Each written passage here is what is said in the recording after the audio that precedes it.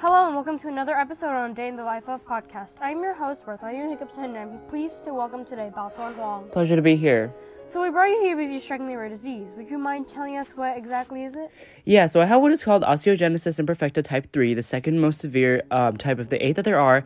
And what happens with me is that my body produces a normal amount of collagen, but basically all the collagen doesn't work right. And so this weaker collagen connective tissue is what makes up my bones and then causes them to break really easily, which is why I've had over 100 fractures.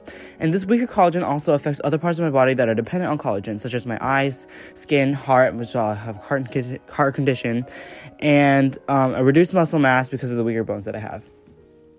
Well, that certainly is a lot. Since there's so much going on with just one problem, are there any other conditions besides the ones you mentioned that can possibly occur because of this lack of effective collagen? Yes, absolutely. Besides the one I listed prior, other conditions include scoliosis, respiratory infections such as pneumonia, heart problems like poor heart valve function, kidney stones, joint problems, hearing loss, and eye conditions like blue sclera, which is just your eyes turning blue, and vision loss. Fortunately, none of which I have.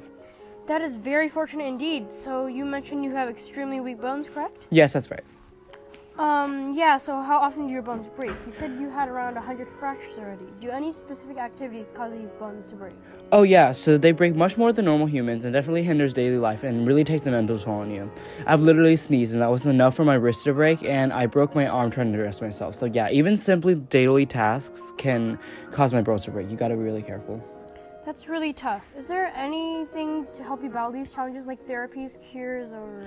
Yeah, there are, but genetic diseases aren't curable yet. So this disease is unfortunately lifelong, so only stuff that makes quality of life better is out there. However, gene editing and CRISPR are starting to become a thing, so that is a potential option. So anyway, I take a pemidronate drip used in osteoporosis to help me lessen fractures occurring, and I also use leg braces for support. I also regularly go to occupational and physical therapy to battle the challenges of doing normal things.